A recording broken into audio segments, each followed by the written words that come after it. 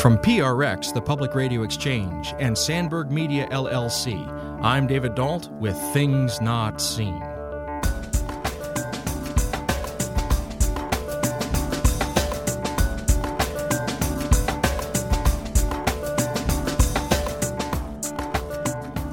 At the heart of this, one of the things we're saying is that this program really looks like it's about becoming a wisdom leader.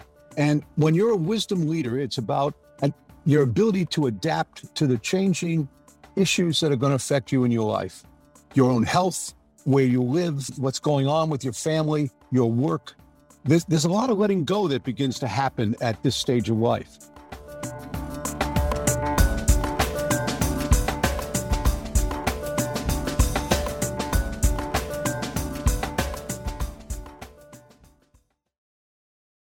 Things Not Seen is made possible in part through the generosity of our Patreon supporters. If you'd like to join them, please go to patreon.com/notseenradio. That's patreon.com/notseenradio. Thank you. Welcome to Things Not Seen. I'm David Dault. Today we're happy to welcome back John J. Fontana. Longtime listeners will remember that back in 2018, we talked to John Fontana in our episode entitled From Warriors to Elders. He's the co-director of the recently formed Ignatian Legacy Leaders Fellowship Program housed at the Institute for Pastoral Studies at Loyola University, Chicago. Now, they have just finished their first cohort with students going internationally, and they were delayed a little bit by the pandemic. We're going to be getting into all of that. But before we do, John Fontana, it's wonderful to welcome you back to Things Not Seen. David, it's a delight to not only be back, but to be back with you. Well, and when we last were talking about your program, it had just gotten off the ground. And we were looking into the future and thinking about what it would look like when it actually happened. For the purpose of just refreshing my listeners' memories, can you give us just a few sentences about what the program is trying to do and what its goals are? Yes, David, let me try something out. We're just playing with having done a year program that we did in 25 months because of the pandemic. We're now starting to think about mission statements that kind of pull stuff together in terms of what we experienced, because the first group was really kind of a pilot. And so let me read you just something fast in terms of the mission of the Ignatian Legacy Fellows. The Ignatian Legacy Fellows program is a year-long accompaniment program for those facing retirement or rewirement and who are seeking to discover or rediscover a direction and sense of purpose for the next chapter of their lives. Through the Ignatian spiritual practice of discernment, ILF participants become a community of men and women working to repurpose their talents to make a difference while addressing both personal, familial, and societal needs and challenges. In a series of residencies and immersions at Jesuit universities and in online interactive sessions, the participants engage with one another, with scholars, with young people, and with leaders of Jesuit apostolic works who can inspire and awaken new sense of purpose and energy for continuing their own development and support the wise use of talents and skills development in their previous careers. So that's one of our first shots at what a mission statement will look like. That's our guest, John J. Fontana, reading the draft mission statement from the Ignatian Legacy Fellows Program that's housed at the Institute of Pastoral Studies at Loyola University, Chicago. You used a couple of words in that draft statement that I want to circle back to. First of all, this word accompaniment jumped out to me. Can you describe for me and my listeners what it means to say that accompaniment plays a major role in the Ignatian Legacy Fellows? Yes, well, the Ignatian model is one of accompaniment. That this is not an education program where there's a teacher and a student. We are a group of people who are between 50 and 80 that travel together for 25 months. But normally, if we do the program correctly, it's going to be a year-long program with a continuation in terms of Society of Ignatian Fellows that this first cohort is in the process of creating. So the purpose that we're playing with at this point in time is our ability to attract people who are in that group, that age group, who are interested in terms of intellectually curious, who are interested in finding out and looking at this new stage of life, because what we're addressing is a transition time in people's lives. It's a new vocational moment. And the exercises and Ignatian discernment is made for vocational decisions. And it's not the decisions that the Jesuits make when they enter the society, as Ignatius teed up. This is a new vocational moment, and we're appropriating the exercises and the ability to accompany others, people who are moving from the workplace into a different stage of life, or who are thinking about rewiring and doing work in different ways, both communally as well as in their professions.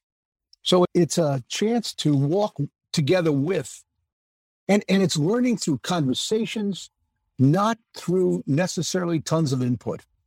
So one of the things that differentiates the Ignatian Legacy Fellows programs from most of the senior fellows programs around the country at Harvard, Stanford, Notre Dame, is that their programs are educationally based.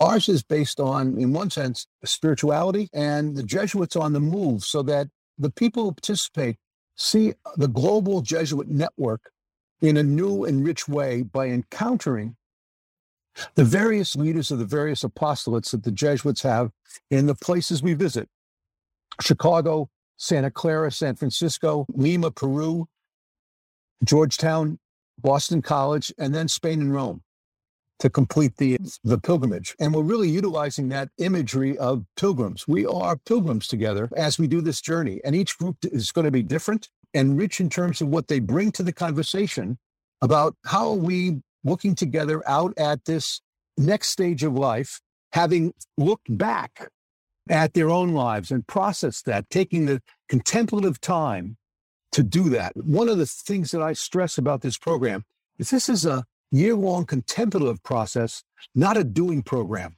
One of the difficulties that we really saw in the first cohort, it's really tough to get particularly professionals and business people to stop doing and contemplate the being questions, the deeper being questions in life. Let me take a moment quickly and reintroduce you just so that listeners know who you are. If you're just joining us, this is Things Not Seen, and I'm David Dalt. We're speaking today with John J. Fontana. Now, he's been on the show before. We talked to him back in 2018 in our episode From Warriors to Elders. He's the co-director of the Ignatian Legacy Fellowship Program, which is housed at the Institute for Pastoral Studies at Loyola University, Chicago. And we're just setting the stage about what the program is designed to do, and we're getting those pieces in place, and then we'll begin to talk about how the program has been running over the last 2 years. So let me circle back to something else that you just said. You said that there's learning through conversations going on here, and I think maybe my listeners might be a little caught off guard by that. What do you mean learning through conversations? I thought that learning happened through lectures, or if there were conversations, it was question and answer. What does it mean to say that you're learning through conversations with these cohorts at the Ignatian Legacy Fellows Program?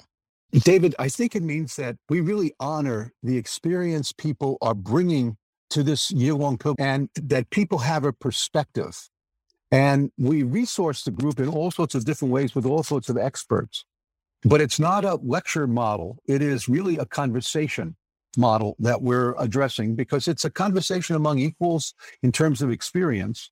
Well, and in some cases, the people that have the experience are the fellows themselves, who may have more experience than the people that are doing the ministries around the Jesuit system.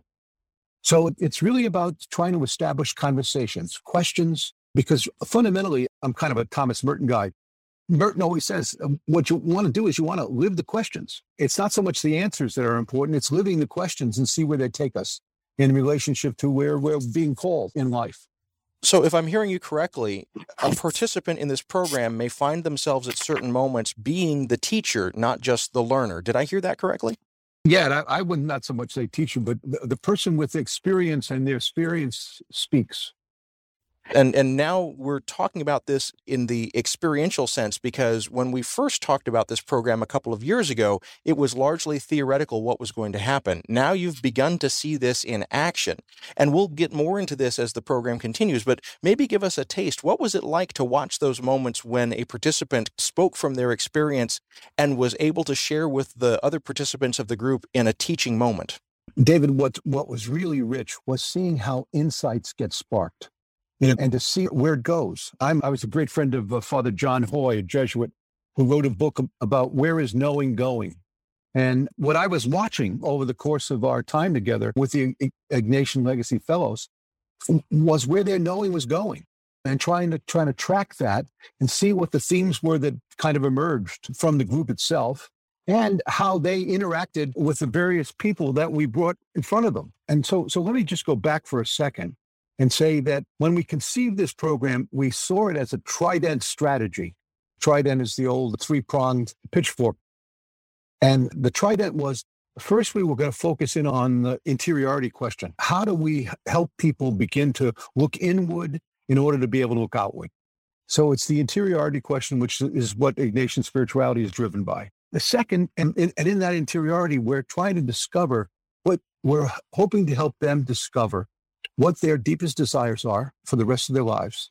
And in fact, we have them do a paper on that at the end as a project. And in that process, they're getting in touch with what the exercises are geared for, which is to put people in their freedom to make decisions.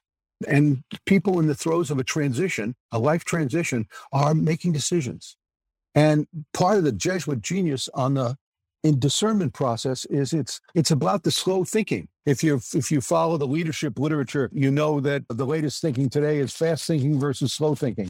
The Jesuits, in terms of discernment, kind of cultivated for 450 years the slow thinking process and how important it is to discernment and deep decision making, particularly around vocations. So it's not about quickly just doing it. It's about a discernment that takes into consideration not only what you desire and your gifts and talents, but maybe also that you're being called to something by a higher power.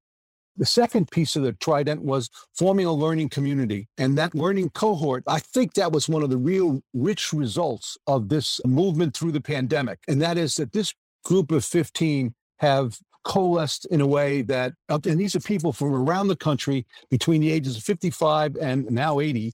And they came together in terms of a process that I think these folks are going to be lifelong friends. And I think they love each other, which is part of what you want in a community.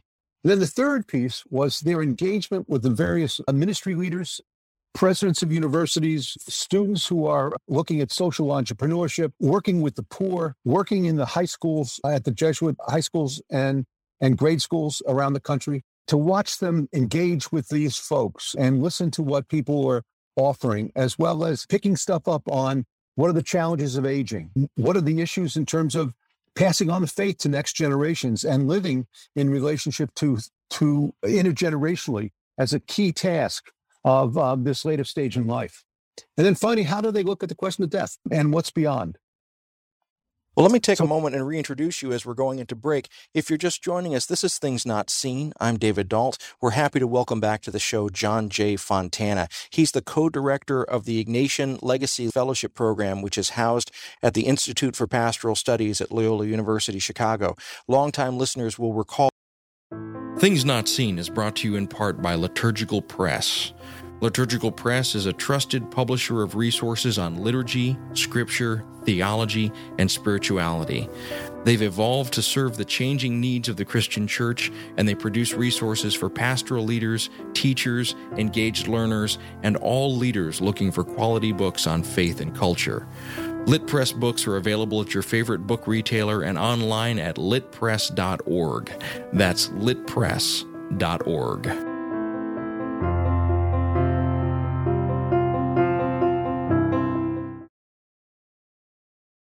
Welcome back to Things Not Seen. I'm David Dalt. If you're enjoying these conversations, please go to our website, thingsnotseenradio.com. There you'll find close to 10 years of these sorts of interviews and conversations, all available for free for your listening pleasure. We're speaking today with John J. Fontana. He's the co-director of the Ignatian Legacy Fellows Program, housed at the Institute for Pastoral Studies at Loyola University, Chicago.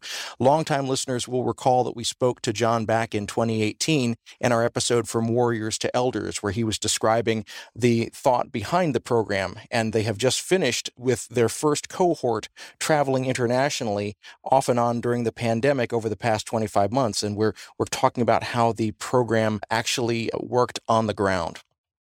One of the things that you said at several points in our first segment was that the people who are going through the Ignatian Legacy Fellows Program, they are in a period of discernment. And I want to make sure that's clear to my listeners. They're not necessarily figuring out whether or not they're supposed to become priests. You're talking about a different kind of discernment. So help us understand what you mean when you're using this term discernment. Yes. So we're doing two things there, David. One is we're saying that this is a vocational moment in terms of it's a transition time. And the purpose of the exercises is to put you in your freedom to be able to make choices about how you want to proceed in life. And all of us are making choices about where to retire, maybe, what to do, issues around family. One of my constant examples is always there's a real difference between being a parent and a grandparent. You need different skill sets to do one versus the other.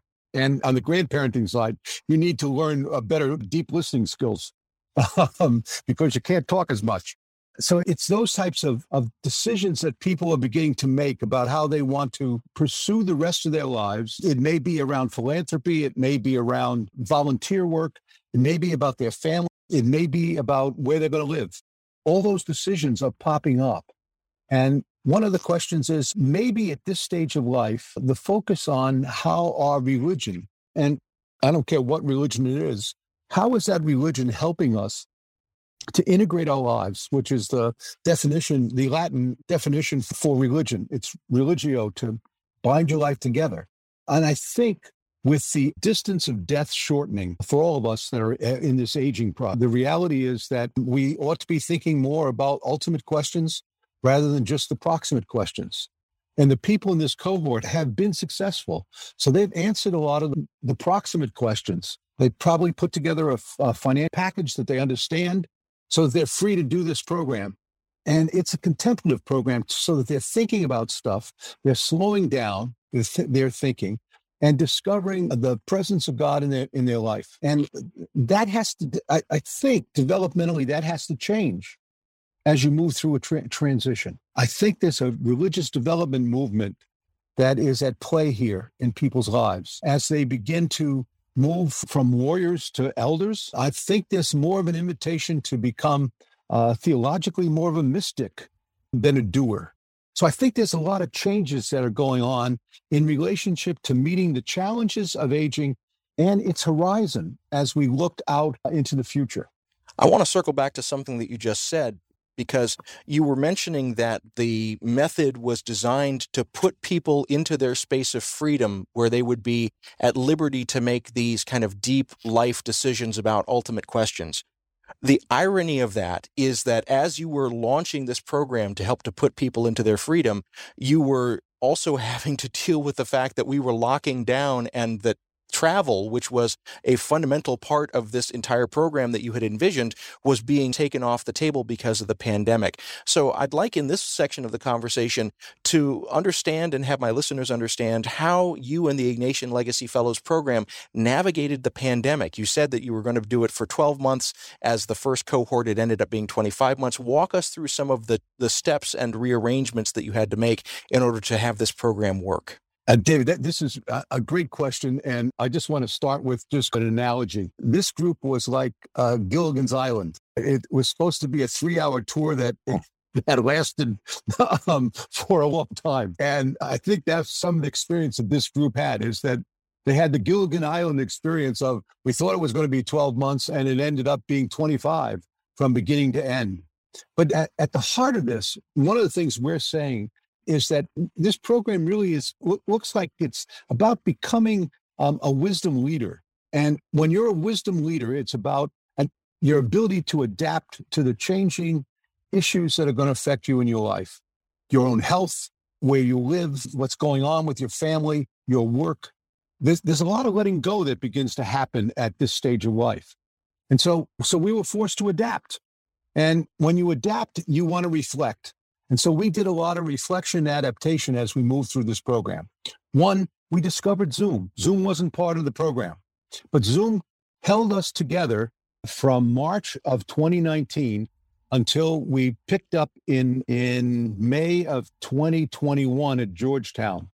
During that time, we met twice a month on Zoom for an hour and a half, and it allowed us to do small group work on Zoom, as well as to do much more reading and conversation through Zoom that we didn't anticipate, and which brought us a greater richness to the program on one side. And now that will be included in our program going forward in terms of cohort number 2. So it took some of the content we wanted to do with the group and moved it onto Zoom and allowed us for more encounters with each other, as well as with people that we engaged in terms of the different ministries we encountered at each of the different sites. So am I hearing you correctly that this speed bump in the road actually ended up being a stronger program, and you're going to incorporate some aspects of this speed bump in the road in future cohorts? David, that's the genius of a pilot program, is you stay open to what's available and what changes need to be made. And the Zoom process keeps people connected. And I think this first cohort, we survived a pandemic together for the first time since 1918. And this is a group of people around the country who met for 3 sessions in Chicago, Santa Clara, San Francisco, and Lima, Peru, and then sustained themselves through Zoom for over a year and was so anxious to meet in person. And all those decisions, both to end, to stop before we went to Boston College in March of 2020 and pick up at Georgetown in 2021, each of those was a communal discernment. What were people comfortable with? What did we understand? And part of the beauty of having a strong interdisciplinary group is one of the members of our group was a doctor from Stritch. And so he was on top of the medical issues. Several of the folks were lawyers, so they were in touch with what was going on in terms of the business issues. In the adaptation from working on this program, a subgroup developed right as the pandemic hit around what to do with their businesses in terms of applying for loans, government loans, et cetera. So we were engaged in a highly adaptive process. And I think that's really one of the things that is important to learn in relationship to being a wisdom leader, is you're going to learn how to adapt, and you don't have the control you might have had as a leader in an organization as you go through the aging process and learn how to let go. Let me take a moment and reintroduce you. If you're just joining us, this is Things Not Seen. I'm David Dalt. We're speaking today with John J. Fontana. He's co-director of the Ignatian Legacy Fellows Program, housed at the Institute of Pastoral Studies at Loyola University, Chicago. Longtime listeners will recall that we spoke to John Fontana back in 2018 when he was first helping to launch the program. Now they've just finished having their first cohort, and we're discussing what that experience was like. Well, you've talked about the adaptability. You've talked about how you have learned from some of the obstacles. I'm wondering what it was like to go to these various places around the world. You've mentioned Peru and other areas where the fellows would travel. I know that you had expectations about what that experience would be like, but what was it like to actually do it in the midst of pandemic?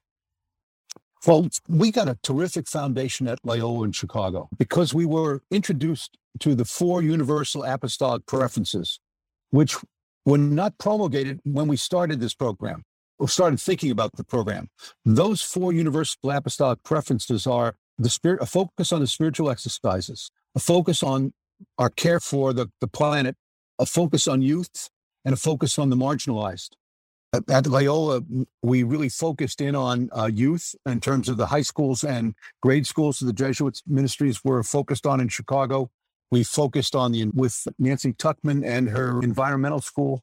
We focused in on the health issue and the marginalized in relationship to the healthcare issue at Stritch Medical School. And then we gave them a strong introduction to the spiritual exercises and Ignatian spirituality. And here's what was ironic.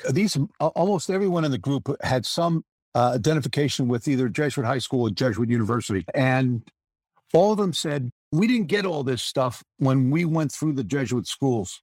I think the Jesuit schools, when this age cohort was going through school, were highly focused more on the educational process and getting people to think and write critically and be prepared to take on professions. So it was focused on kind of the career orientation and wasn't as attuned to letting folks know what the genius of the Ignatian spirituality was. And Ignatius' genius in terms of how he formed a group of people 450 years ago into a company.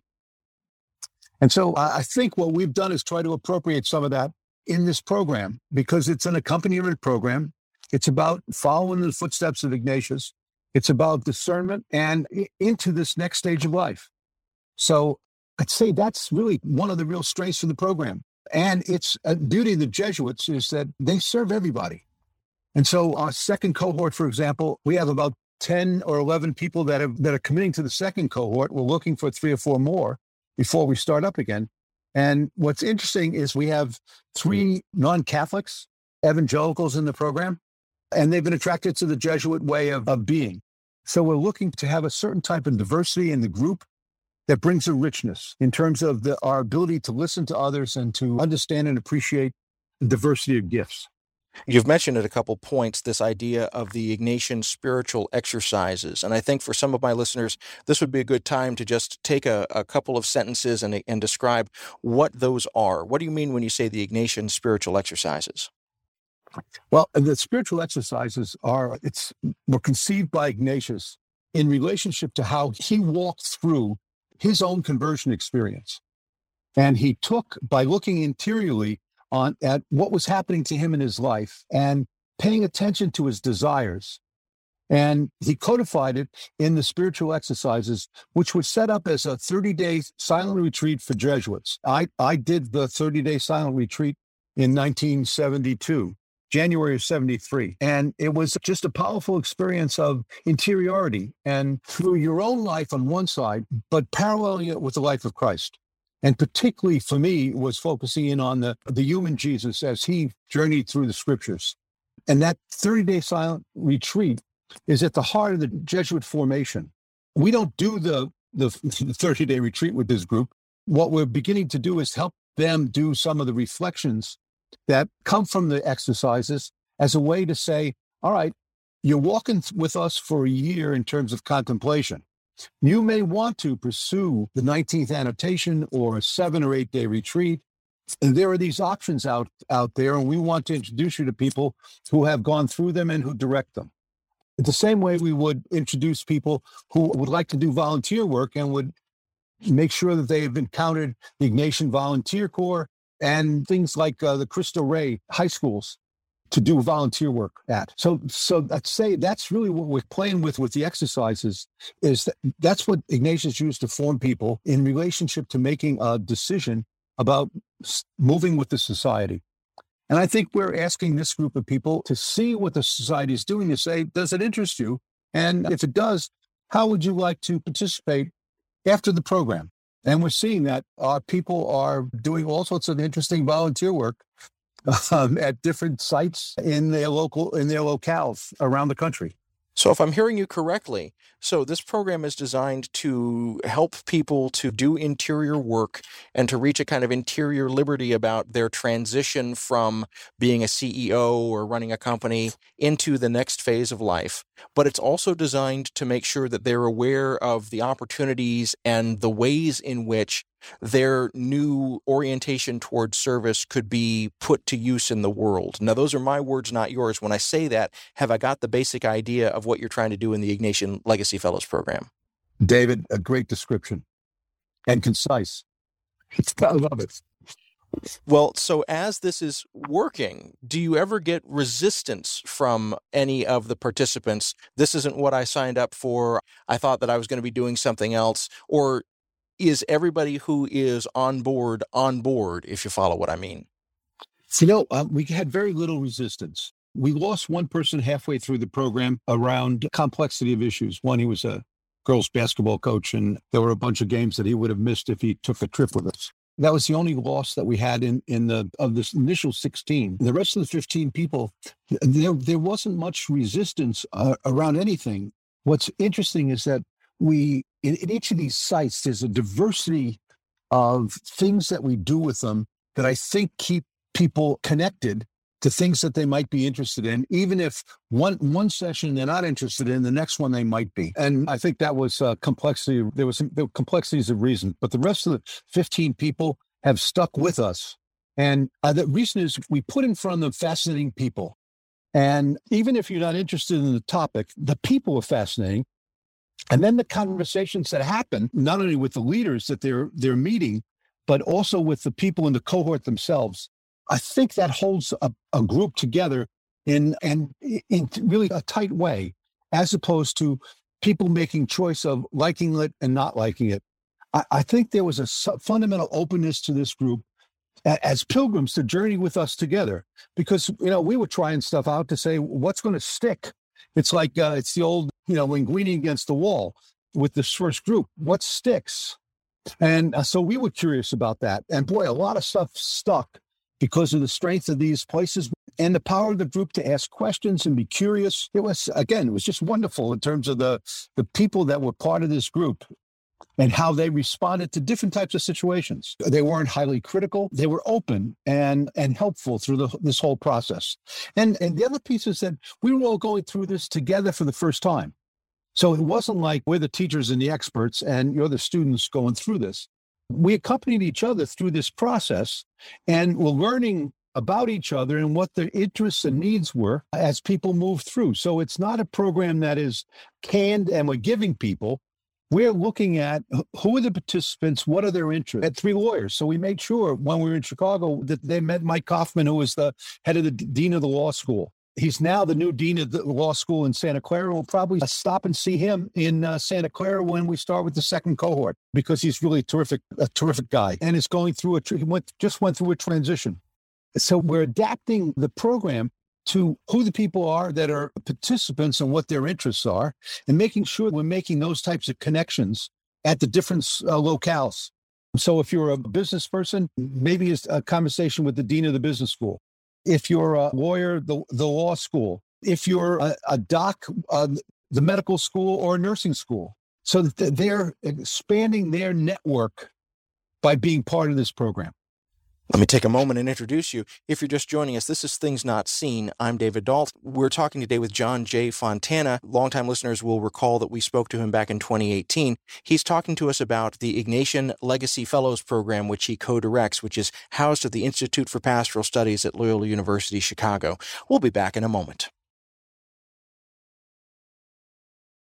Welcome back to Things Not Seen. I'm David Dault. Each week on our program, we bring you a rich conversation about culture and faith. If you're enjoying these conversations, please go to our website, thingsnotseenradio.com. There you'll find close to 10 years of these sorts of conversations and interviews, all available for free for your listening pleasure.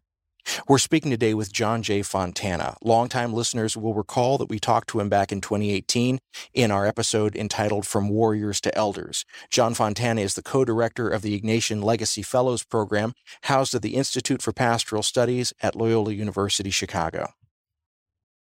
Something that has been coming up in our conversation, you've been talking about having a heart for the marginalized and a real heart for the vulnerable. It strikes me that the people that are ideal candidates for the Ignatian Legacy Fellows Program are people who have been at the top of their game. They have been CEOs. They've been the heads of companies. They've been people who are in charge and managing other people.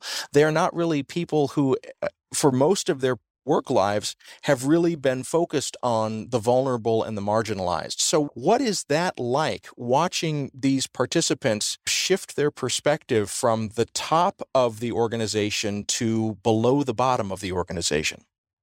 Yeah, David, one of the things that we attracted is we attracted not only business people, but professionals, attorneys, one doc, an artist who was the videographer for Bill Moyers. And so we had an interdisciplinary mix. And in a lot of their different capacities, they were somehow connected with doing good in some capacity. So we have a tendency to think about business people as focused primarily at the bottom line. But all kinds of businesses are giving to charity. They're asking their people to do volunteer work with Habitat for Humanity.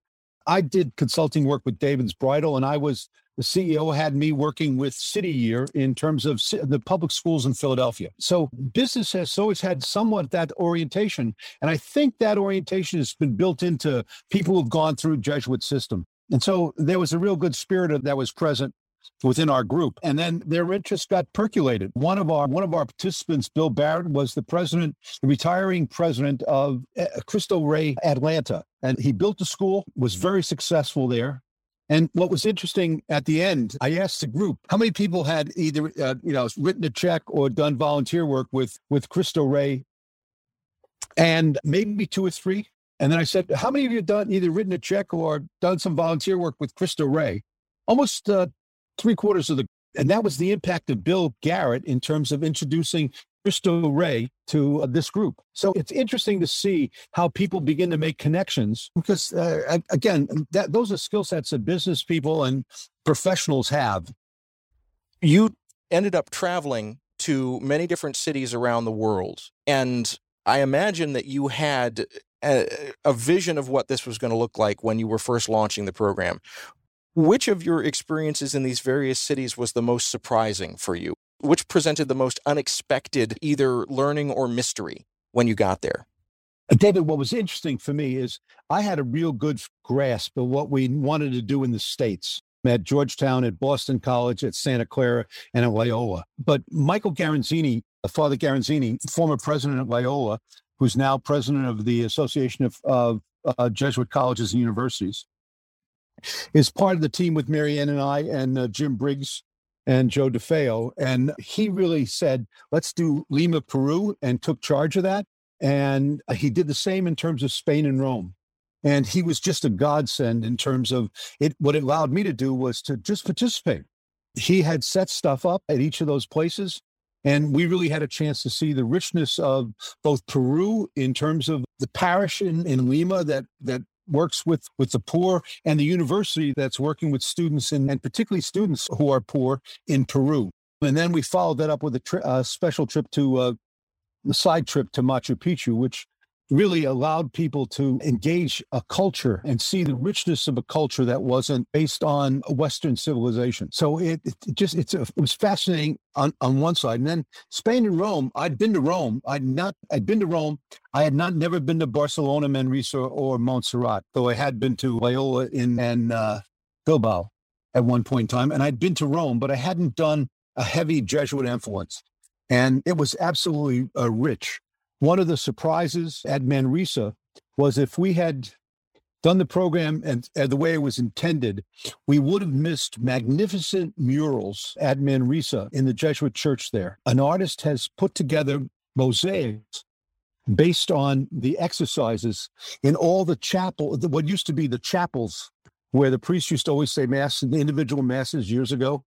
And it was awe-inspiring to watch what he did with these murals in these chapels and how they paralleled the exercises. So there were those types of surprises. Father Mark Bosco led us in, looked at the Baroque in relationship to the Jesuits and Reformation.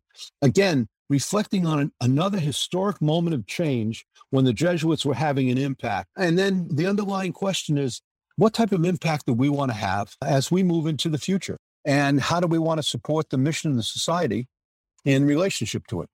And was the goal to get one answer to that question, how do you want to have an impact, or was the goal for every participant to find their own individual answer to that? The second. The goal is to have people in their freedom choose how they're going to do it. And because we have a diversity of people, there'll be diversity of responses, but they will have looked at how do you want to move forward in terms of your family? How do you want to move forward in terms of your community and your profession? And what do you want to become as you move into this aging process? This is really highly about what they want to accomplish themselves on one side, and then a conversation about how does this cohort want to support each other as we move into the aging process? And just think about this in terms of the major issue. One of the major issues in aging is loneliness. Here's a group of people that came together from around the country that I'm sure will pick up the phone or get on a plane if necessary for each other. And they're a diverse resource in terms of, if I had a legal problem, I have 3 lawyers now I could have a conversation with to say, yeah, here's what I'm going through. Any thoughts or reactions? That type of resource of a development over the course of a lifetime to create that type of continuity, I think is going to be a great gift to each other. Let me take a moment and reintroduce you. If you're just joining us, this is Things Not Seen. I'm David Dault. We're speaking today with John J. Fontana. He's the co-director of the Ignatian Legacy Fellows Program housed at the Institute of Pastoral Studies at Loyola University, Chicago. Longtime listeners will recall that we talked to John Fontana back in 2018 in our episode entitled From Warriors to Elders.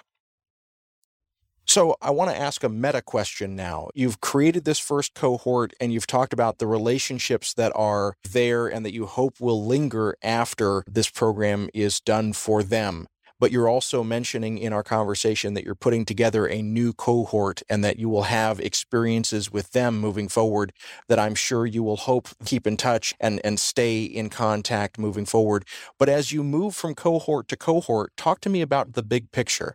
How will all of these different cohorts begin to interact with each other, or will they? I mean, will there ever be a time when the first cohort and the third cohort and the seventh cohort are getting together on a group project? Like, what are the possibilities here for this network that you're talking about? We intend to do, at least formally, the program, an annual summer event that brings the groups together. And then back to this whole theme that we started out as building a bridge as we walk on it. Now, the next phase of this program is, as we solidify what the year program is, we're now starting to build what will happen with the Ignatian Society of Fellows. And the founders of that is the first group. So we're right now at that moment where we're beginning to talk about how often do they want to meet? What do they want to meet around? I came home from Spain and Rome on October 30th. They've already had one Zoom call together, and they have a second one scheduled for December 13th. So they're already taking initiative, which is really what we're hoping for in relationship to how do we sustain, because really this is about sustainability. It's one of the issues in Care for Our Home. How do we sustain this type of missionary effort or mission-driven effort? So we'll see how that happens. And I'll be glad to come back a year later and tell you what's happened in the first year. But we will do some type of annual program. And it looks like they want to travel a little bit more and then do some Zooms, and we'll see how we integrate the second group. What's interesting, David, about the second cohort is we began meeting with the first 8 people in January of 2020. So we've already been almost a year under our belt of the first 8 to 10 people having met once a month on Zoom. And what we'll do is hopefully with the next 3 or 4 people we move in, we'll try to update them quickly before we meet as a group in person in Santa Clara. You mentioned a moment ago that because of the delays and because of the way in which the travel that you had anticipated was accordioned out over the not just 12 months, but then 25 months, you talked about some ways in which that actually led to some very fortuitous moments. And you mentioned going and seeing this artwork at Manresa. And I'm wondering, as you're looking back now, the extent to which you see the role of the Holy Spirit playing a part in the delays and the rearrangements of your schedule. So what I'm getting from this, John Fontana, is that you're not thinking that the delays were a failure, but instead you seem to be viewing the delays as a net good for the program. But now I want to ask you to put on your spiritual or even your mystical hat. How is God's kingdom furthered by the delays that you encountered here? David, you're so perceptive. For me, it's how do you stay in touch with the movement of God and people? And how do you stay in touch with the movement of God in groups? And I'll just say that this was probably one of the great experiences of my life, watching this occur and participating with it and paying attention to it. I'm a great believer in God as mystery, and the task of we lay people in some ways is to discover the mystery and how it's. And so that has really been a rich part of this. And I have all sorts of, I can cite, and so can Mary Ann, my co-director, can cite all sorts of stuff that happened that's all about divine providence. So I think what we're seeing is a real sense of a movement of the Spirit within a group. And I think that's what Jesus' genius was. And I think that's the genius that Ignatius saw and then emulated in relationship to the starting up of the Society of Jesus. He saw people who had generosity of heart and energy to move. And they built the largest educational system in the world, and it's still in existence. And it needs the support of laity around the world. And we wanted to at least showcase that, and in terms of all the places that we went. So I imagine that some listeners who are paying attention to this point in the conversation are intrigued, and maybe they want to figure out how they can get involved and what kind of time commitment we're talking about and what really will be their experience of all this. So let me ask some brass tacks questions before we finish with this conversation. So How young or old does a person have to be involved in the Ignatian Legacy Fellows? And is there any sort of requirement in terms of life experience that they need before they enroll in the program?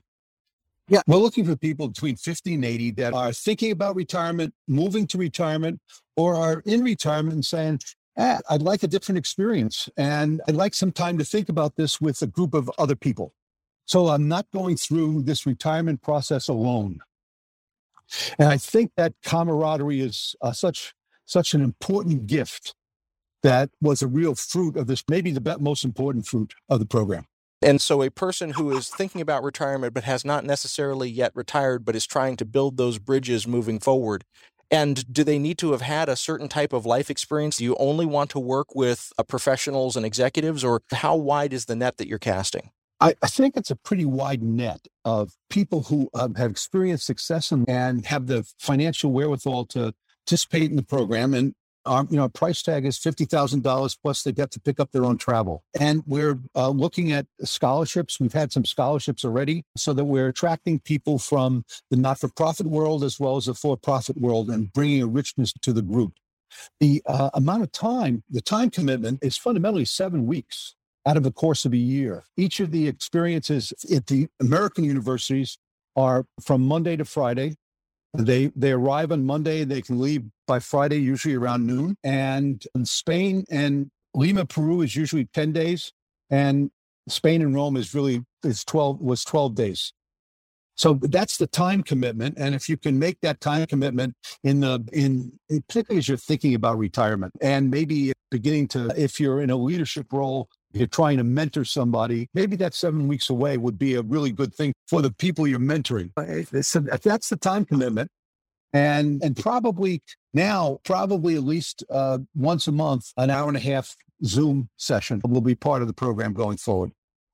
And for anybody that maybe is on the fence and they're thinking, well, that maybe, but I'm not sure, give us your quick elevator pitch. Like, how can you pitch the benefits of this program for someone who may be hesitant but interested? I think they need to engage us in a conversation. And again, I'm an old sales person, so I'm not going to oversell this. The person's got to fit and be interested. But what I'd invite is just conversation so that I get a chance to listen to their story and what their needs and desires are, and to see if it's a match. If it's not, there are other programs that now I'm becoming very attuned to in terms of the Jesuit network. And the Ignatian Legacy Fellows program is now part of a consortium of encore education programs that was founded by Stanford, Harvard, Notre Dame, University of Texas, University of Minnesota, to look at, and they're all residential programs. So I've had a chance to see what's happening with this age group. And it seems to me that we're dealing with a number of different things. We live in a throwaway society. And one of the experiences I've had of teaching in the lay ministry training program over the last 30 years up in Saginaw, Michigan, is the kind of commentary of people who are in retirement and doing a lay ministry training program, is that people feel abandoned by the church in terms of this age group. And it seems to me that this age group of particularly baby boomers, in terms of retirement, have time on their hands to dedicate themselves to passing on the faith and to do it with love and with a sense of hope, because they have found in themselves and in the mystery of God the joy that life brings. Well, John Fontana, it was a delight to talk to you a couple of years ago when you were first launching this program. I know that it has been a rough 25 months since we last talked, but I'm delighted to hear of all of the successes that you have encountered in the Ignatian Legacy Fellows program. I wish you great success with the next cohort, both with recruiting them and hopefully a smoother travel schedule with less pandemic interruptions. I'm so grateful that you have taken the time to launch this program and to help get it rolling and off the ground. I'm looking forward to what comes from it, but I'm especially grateful that you took the time to talk with us about it today. David, you're a delightful interviewer, and this has really been a privilege for me to do some theological reflection around what the experience was for me over this last 25 months, and I wouldn't trade it for anything. We've been speaking today with John J. Fontana. He's co-director of the Ignatian Legacy Fellows Program, housed at the Institute for Pastoral Studies at Loyola University, Chicago. Longtime listeners will recall that we spoke to John Fontana back in 2018 in our episode From Warriors to Elders. And you can find that on our website, thingsnotseenradio.com. Things Not Seen is produced by Sandberg Media, LLC. We're distributed nationally by PRX, the Public Radio Exchange. Today's show was recorded at the William Adams Studios in beautiful Hyde Park here on the south side of Chicago, Illinois. Our studios have a home courtesy of the Zygon Center for Religion and Science, part of the Lutheran School of Theology at Chicago. Neither Zygon nor LSTC are responsible for the content of this program. Our theme music is composed by Gene Kija. Our show is made possible in part by the generosity of supporters on Patreon. You can find out how to help us create great programs by going to patreon.com/notseenradio. You can follow us on Twitter at notseenradio. Visit us on Facebook and like our page to receive regular updates about the show and find out more about our guests. That's facebook.com/thingsnotseenradio. And you can sign up for the free podcast, listen to old shows, send us an email, and find out more about our guests if you visit us on the web at thingsnotseenradio.com. I'm David Dalt, and we'll be back next week with more conversations about culture and faith. Please join us.